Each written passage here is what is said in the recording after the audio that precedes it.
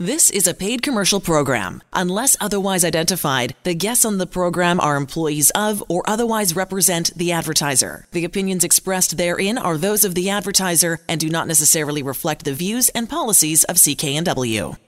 And welcome back to Vancouver Consumer. I'm Sterling Fox. In just a few moments, we'll be joined by a Vancouver lawyer and an American PhD ex-cop who's an expert on drug recognition to talk further about the new laws and tools for law enforcement coming down in less than 2 months when cannabis is legalized October 17th. But first, here are some more of the top consumer stories we're following this week. Higher gasoline prices help push the country's annual inflation rate in July to its highest reading since September of 2011. Statistics Canada said on Friday.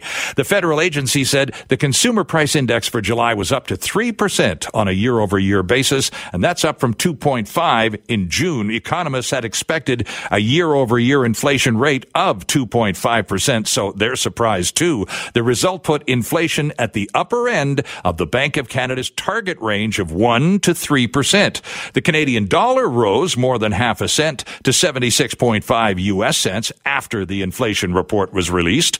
The Bank of Canada can use interest rate hikes as a tool to help prevent inflation from climbing too high. The central bank raised its trend-setting interest rate to 1.5% earlier this summer, and this new report may cause another interest rate hike sometime in October. So far, we've been seeing 0.25 interest rate hikes. We could see a 0.5% next time around. Gas, air travel, dining out, and mortgage increases all help push yesterday's inflation number higher. More information this week about some popular breakfast foods and snacks that could contain possibly dangerous amounts of a weed-killing chemical. A study by the Environmental Working Group in the States has found that a number of cereals, granola bars, and oat-based products contain glyphosate, the herbicide sold to consumers under the name Roundup.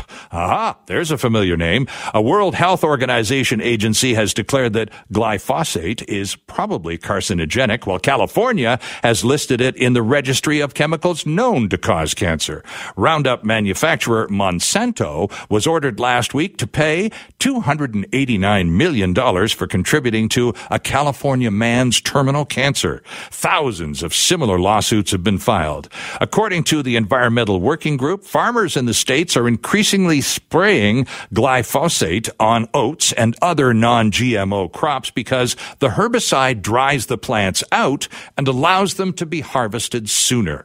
Health Canada most recently studied glyphosate in 2017, describing the chemical last year as, quote, unlikely to pose a human cancer risk, close quote, and is standing by its previous conclusion that products containing it do not present unacceptable risks to human health or the environment when used according to directions. A full list of products considered unsafe and which contains many products I'm willing to bet are in your house is available at the Environmental Working Group's website, and you can find that at ewg.org.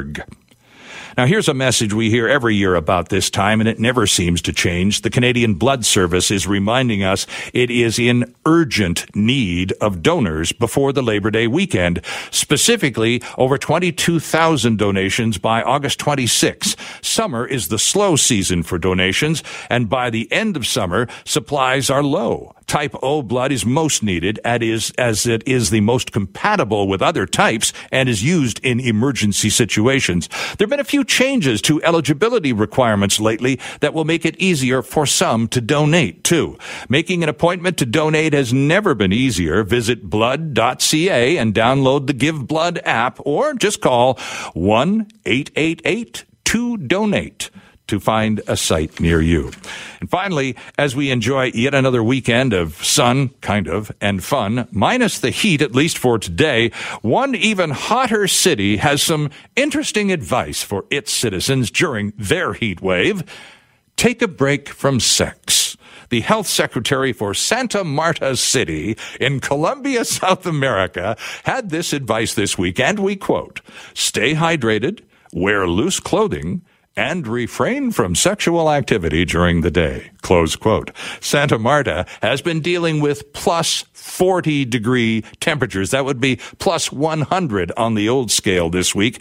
But there's no word how many of the 600,000 people who live there are taking City Hall's advice seriously. The local hospitals have been overwhelmed with heat stroke cases.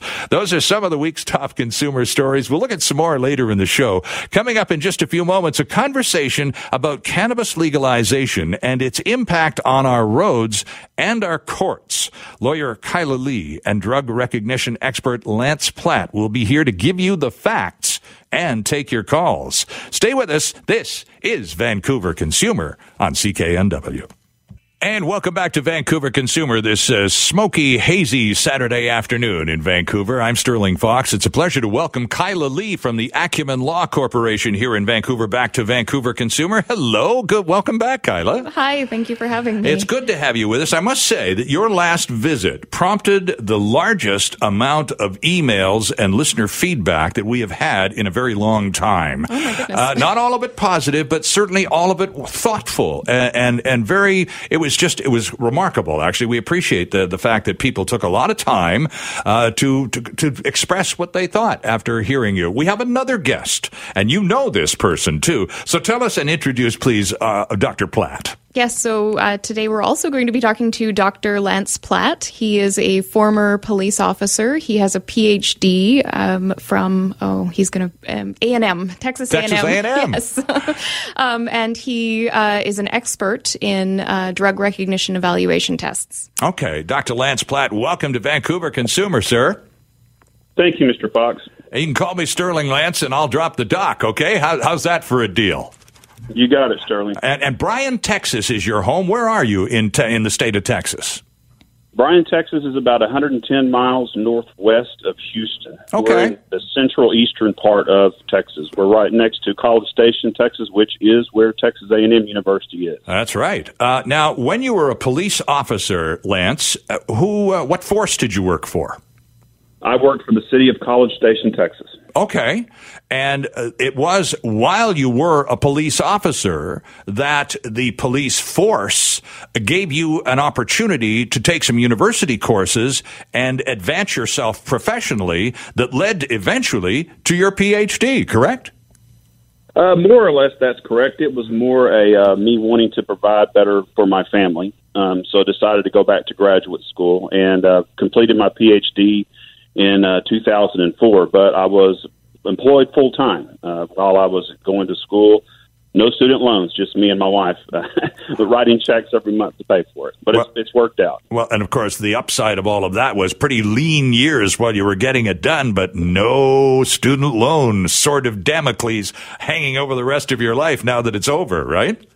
That is correct. So tell us about the drug recognition evaluation program. You did your PhD on this, Lance, and Kyla. Before Lance tells us about it, how is the drug recognition evaluation deal going to factor into Canadian law in 2 months when cannabis becomes legal? So in 2 months, once there's legalization under Bill C-46, the results of the drug recognition evaluation test, if the officer says, I believe you're impaired by a central nervous system depressant at the end of the test, and your blood or urine test shows a central nervous system depressant in your body, the results of that will be conclusive proof that you were impaired and that you were impaired by that drug. Oh, okay.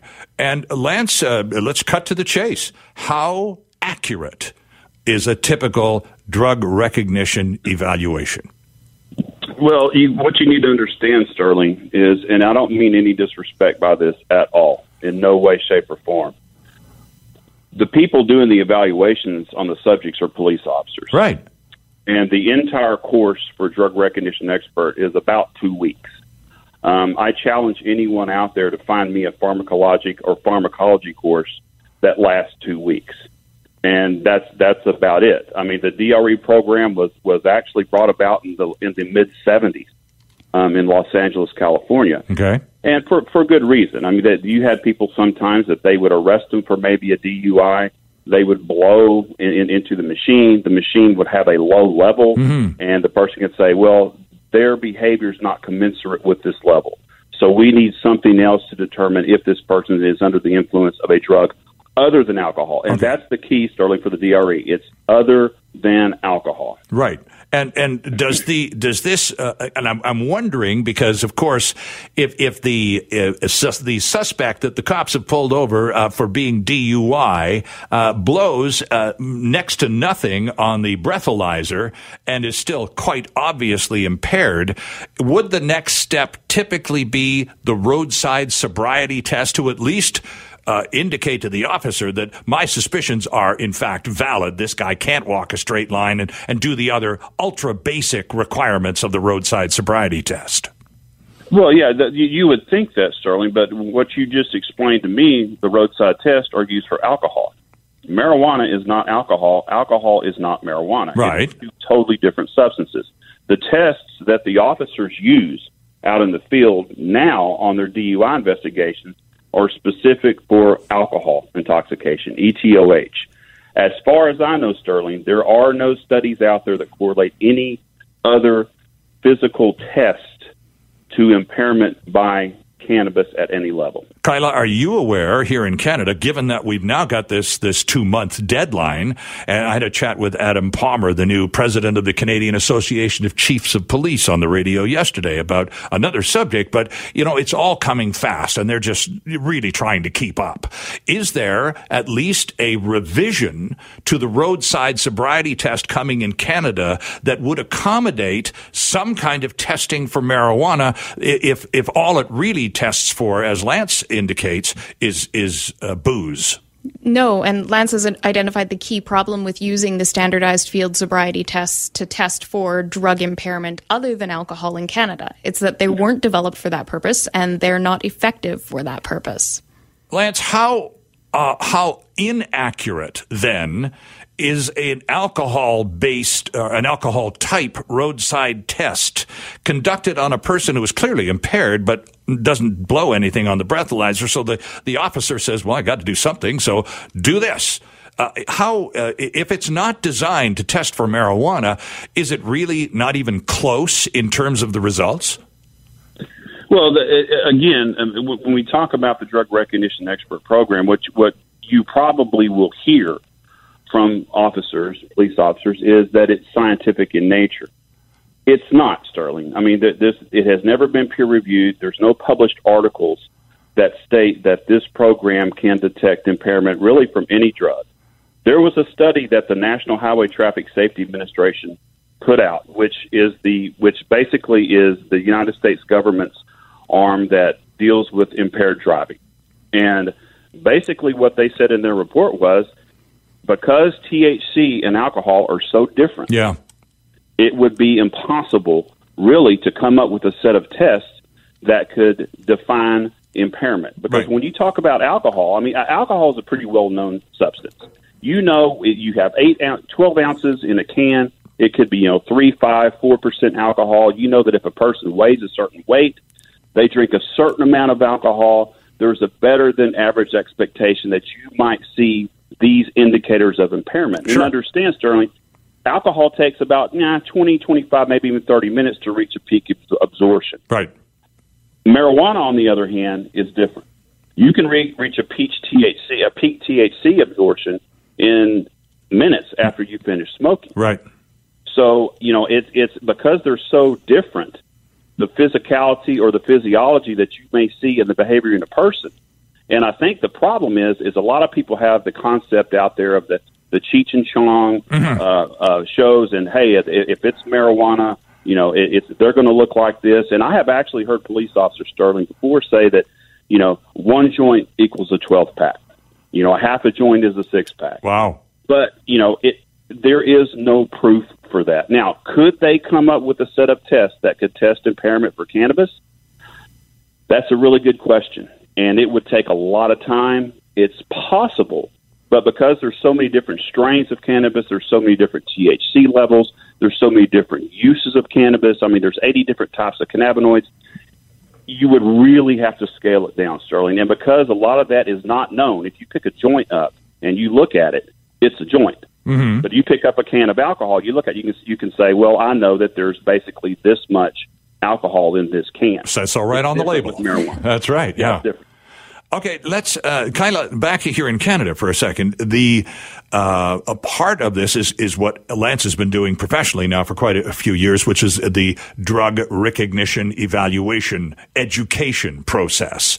How many or what percentage of Canadian police officers, to your knowledge, are going to be ready, having received their 2-week drug recognition evaluation program on October 17th? I think the number that are going to be ready is going to be fewer than 1,000. Across Canada? Across Canada. But Okay. their ultimate goal is to have 2,000 officers trained ultimately across Canada, hopefully shortly after legalization. And they've been pumping out the training really quickly to try and get these officers all up to speed. The last number I saw, there were about 700 trained across the country. And typically, Lance, when an officer goes for this 2-week drug recognition evaluation program, it's an immersion deal. You go and stay somewhere for 2 weeks and take long days and learn as much as is possible in that limited time. Is that the approach?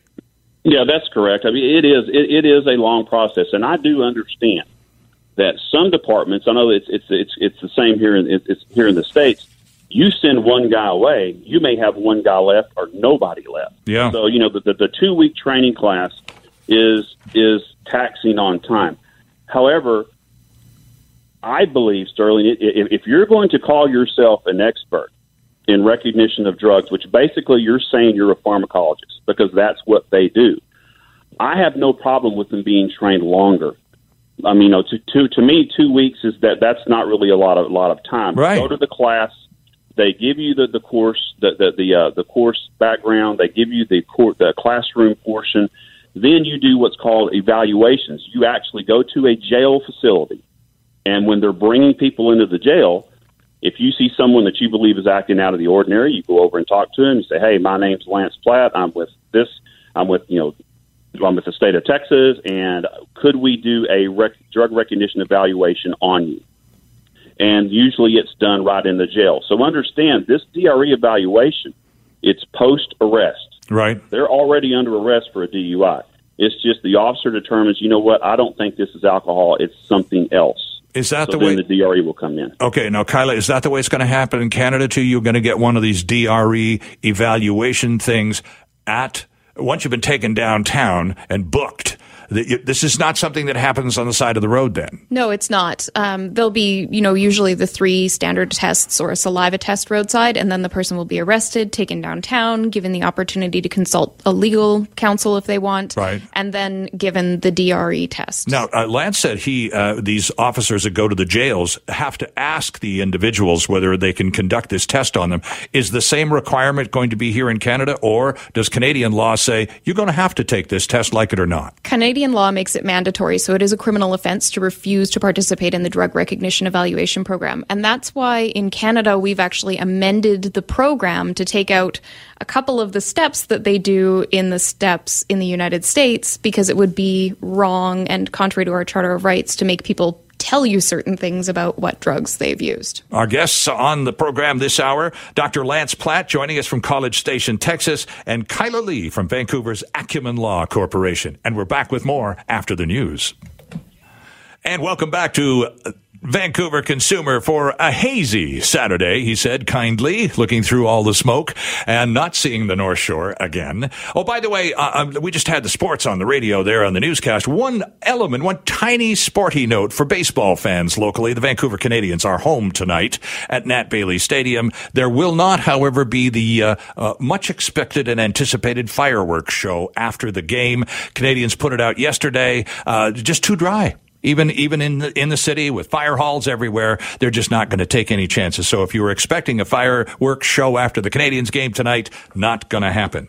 Our guests on Vancouver Consumer this hour, Dr. Lance Platt, who is joining us from Bryan, Texas, and Kyla Lee, who's back with us from Vancouver's Acumen Law Corporation. And we're talking about the drug recognition evaluation program that exists already in the United States. Dr. Platt has taken the course, has taught the course, has appeared in court court as an expert witness, not always on the side of the course. And Kyla, of course, is a defense attorney here in Vancouver. And Kyla, since we last talked a month or so ago, we talked about this at that time. At that time, there was no approved roadside testing device for marijuana, similar to the breathalyzer for booze.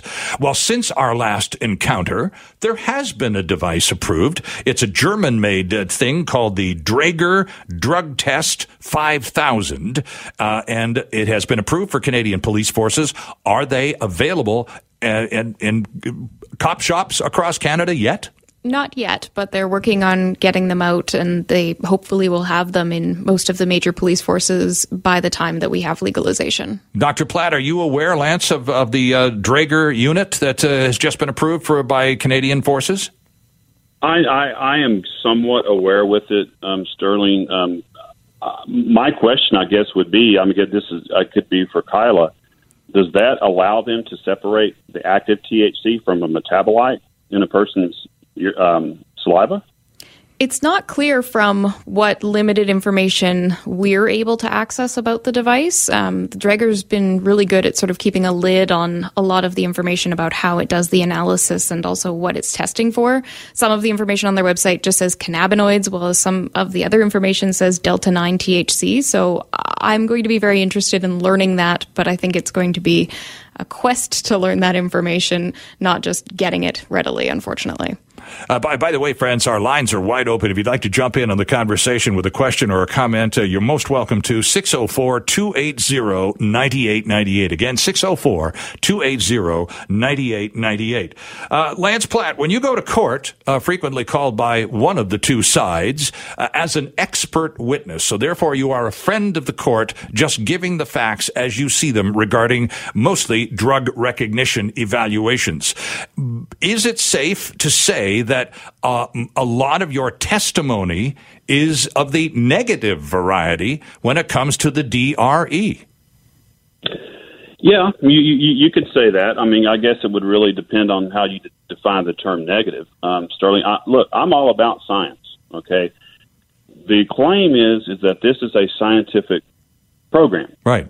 And it's neither been peer-reviewed nor published, so until they can back this up with science, and even, the study that I referred to from 2017 that the United States government did, even that study disputes the DRE program.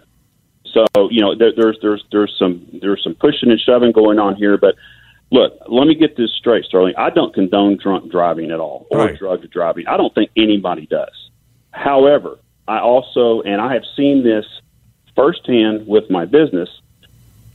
You get arrested for a DUI, and I know it this way in the States. I mean, it is a big, huge deal. You bet. And I guess we can't even come to your country if you have a DWI or a DUI in the United States.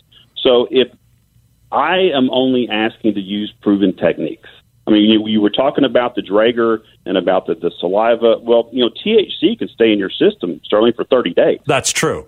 That's true. So, I mean, how can they differentiate and say, well, this is this level, but he did it 30 days ago, so it's not an impairing. So there's a lot of unknowns, and that's all I'm doing, Sterling. I'm just calling attention to the unknowns. Absolutely. Of the program. Okay, now, Kyla, let's follow up on what Lance talked, because we don't know much about this device yet. It's brand new. But again, this is the roadside. This is the Canadian response to the police forces who, for the last 2 years, and right up to this morning, have been clamoring for a roadside testing device similar to a breathalyzer for marijuana, for cannabis products. And so this is what they're going to do if they pull you over. They're gonna take a sample of your saliva with what kind of, like a Q-tip, like something like that? It's a swab. It's a sort of a cylindrical shaped piece of cotton that's going to be rubbed around inside your mouth. Okay, and then they put it into a small cartridge-like container, and there's some evaluation, some chemical evaluation. How long is the turnaround time between the swab inside your cheek and the results made available to the officer at the roadside, presumably while you wait, because I doubt they're going to let you go anywhere. No, they won't let you go. You're looking at 1 to 4 minutes of just swabbing your mouth to collect enough saliva to be analyzed. Okay. And then from there, up to 10 minutes for the device to actually conduct the analysis of the sample. Okay. And we'll skip past the results phase for just a second, because I'm concerned about one other detail. After all of this process is over, the authorities now have a sample of your DNA in that swab that they took at the roadside. Mm-hmm. What happens to that, Kyla, after suppose it turns out you're benign? Oh, sorry. Have a nice night. Off you go. They still got a sample of your DNA in their possession. What happens to it? Nobody knows. The legislation doesn't address what happens to the cartridge after the police are done testing it. And after the analysis is done by the device, it shoots out the cartridge, sealed up with a cap put on it to keep it sanitary. So it can be taken away. It can be put somewhere, and it can be accessed later, but we don't know who's going to get to keep it, who's going to get to take it, and if it's the police, what they're going to get to do with it. Right. And does the law surrounding the legalization of cannabis and enforcement capabilities within, does the law not address the consequences of taking DNA samples at roadside? No, it only addresses the consequences of taking blood or urine samples at the police station later on and the uses to which those can be put. But your saliva sample is completely open. What happens to the other samples if indeed the thing goes to the point where you're required to give more? So they're generally preserved in the RCMP forensic laboratory because you're entitled to get there's 2 taken and you're entitled to get 1 for private testing. Other than that, they're not permitted to be used for any other purpose. But there's no express prohibition on using your saliva for any other purpose. Interesting. Lance, how does this resonate in the states? We've got at least 8 American states with full-on legalization of marijuana, next door in Washington being one of them. What do you know about their testing procedures and what they do with samples containing the DNA of individuals once the testing process is over? Well, I do know that I'm not sure if we're doing the saliva testing now. I think it's mostly in the practice stage. But one thing, Sterling, I think that really needs to be considered, because I'm hearing all this discussion. I haven't heard the officers mentioned one time. I don't think it's feasible to give an officer a Q-tip and have him stand on the side of the road and I think Kyla said 3 to 4 minutes of swabbing someone's mouth. Yeah. I'm sorry, sir. That's absolutely ridiculous that they would even consider doing something like that. Well, especially given the fact, Lance, that we know that not all people that get pulled over by the gendarmes are keen and tickled about it, and some of them get a little miffed, and some of them are downright belligerently uncooperative. Well, I can tell you, Sterling, with 100% accuracy, that I never pulled anybody over that was just overwhelmed and overjoyed to see me. Oh, yeah, exactly. And I can imagine sticking Sterling, would you let someone stick a swab in your mouth and swab it for 4 minutes? I would be extremely unhappy about that. I would not. That would make me extremely unhappy. But let me stop you there, Lance, because Kyla's got this expression on her face. So what happens at the roadside, and you want to stick a Q-tip in my face for 4 minutes? Get stuffed, I say to the arresting officer or to the guy who's pulled me over.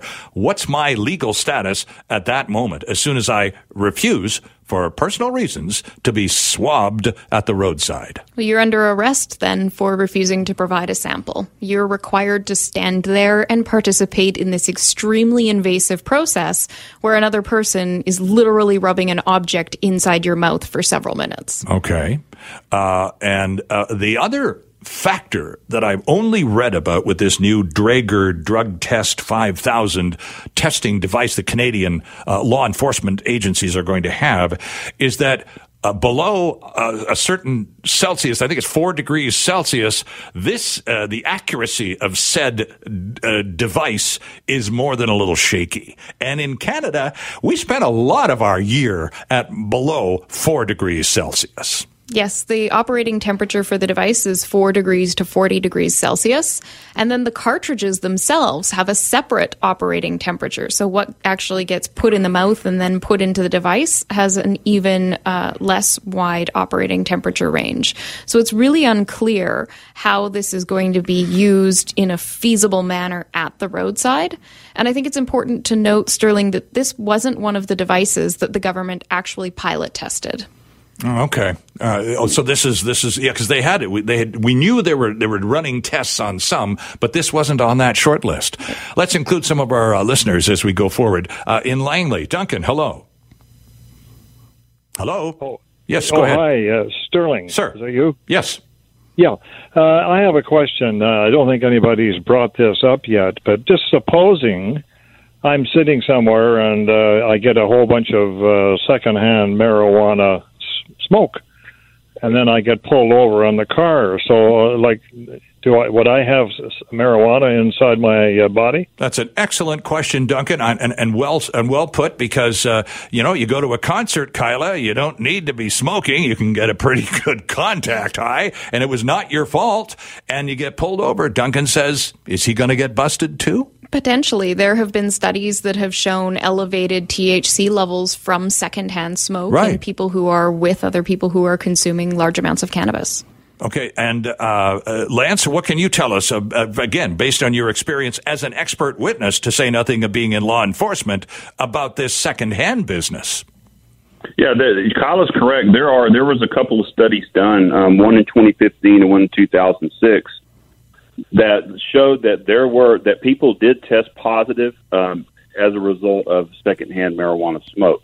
So yeah, I mean that's a factor, Sterling.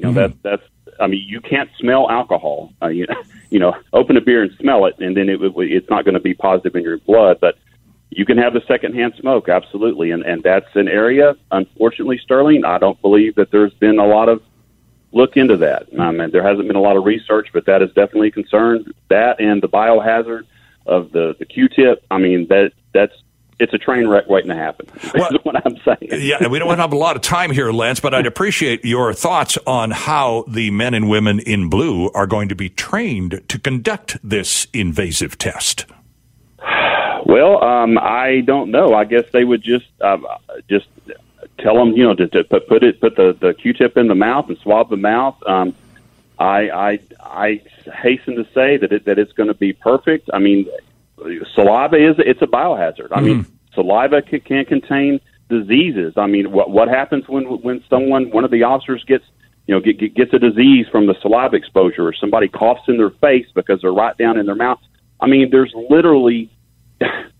less benefit, Sterling, in my opinion, for doing that. I mean, I think there's other ways, but having an officer collect a biohazard on the side of the road, I mean, I don't. I mean, they don't draw blood on the side of the road. I mean, I believe they take them to a hospital.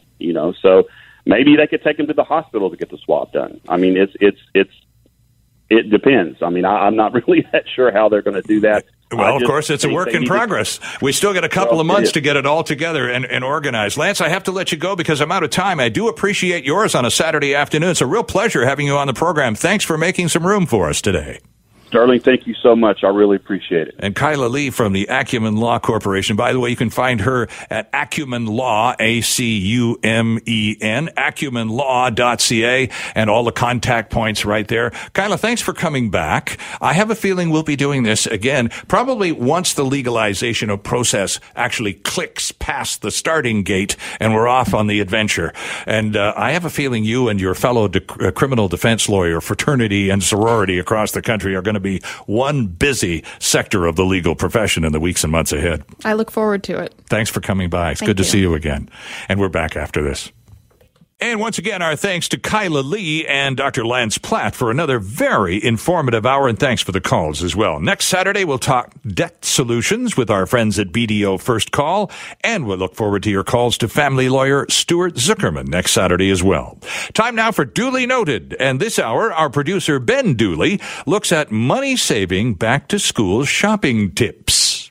Thanks, Sterling. For many parents, the back-to-school season can be an expensive one. In fact, some say it's the second most expensive season of the year after Christmas. Chartered professional accountant Robin Tobe says parents shouldn't have to spend that much if they're just buying the essential back-to-school items. Tobe says they also don't have to buy everything in that mad dash of the last week of August. If there's certain things that are really marked down or heavily discounted now, and they're big ticket items, it's worth it. But I don't really think anyone needs to have like a massive inventory of, pencils and paper and stuff like that. That can always be purchased. Teachers and school boards are echoing that statement. Grade 2-3 teacher Ben Kirkwood says parents should wait until the first week of school is over. Most teachers will send home a letter with what's needed.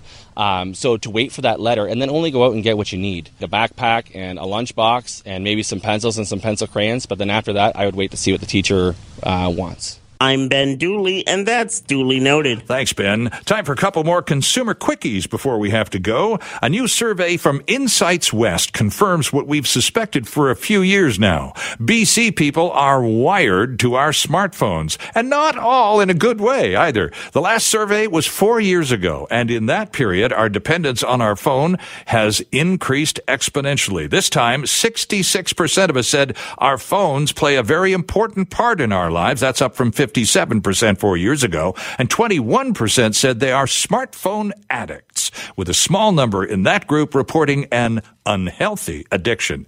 Smartphone ownership in BC is almost universal, with a growth of 25% in the last 4 years, and now 85% of all British Columbians own a smartphone. 95% of people 18 to 24 own smartphones. And here's a revealing stat. BC folks now spend more time on their smartphones than they do watching TV every week, by an average of just under 2 hours. We also use our phones more than laptops, desktops, and iPads. We still text and email about the same amount as we did 4 years ago, but the big usage increases have come from using fitness tracker apps, watching movies, online banking, and GPS, along with video chats and taking pictures, all of which are way up.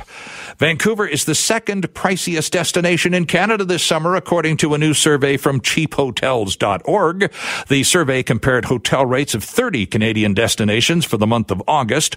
Only centrally located hotels 3 stars or more were included. In Vancouver, visitors will spend an average of $324 for the least expensive double rooms available. Only one destination is more expensive, and that's Banff at $336 a night, and leading the ranking of priciest summer destinations in the country. Canmore, by the way, just down the road from Banff, completes the podium at number 3. The average price per night in Canmore, $316. The priciest destination in Ontario, Niagara-on-the-Lake, ranking 5th most expensive in Canada and an average of $235 a night. Toronto, an average of $156 per night. Least expensive from the surveyed destinations, Edmonton and Saskatoon, where travelers may find rooms for about a terribly civilized $100 a night. $324 in Vancouver. Yikes.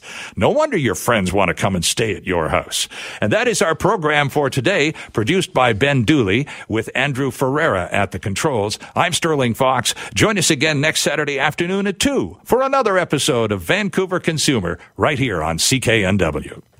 The proceeding was a paid commercial program. Unless otherwise identified, the guests on the program are employees of or otherwise represent the advertiser. The opinions expressed therein are those of the advertiser and do not necessarily reflect the views and policies of CKNW.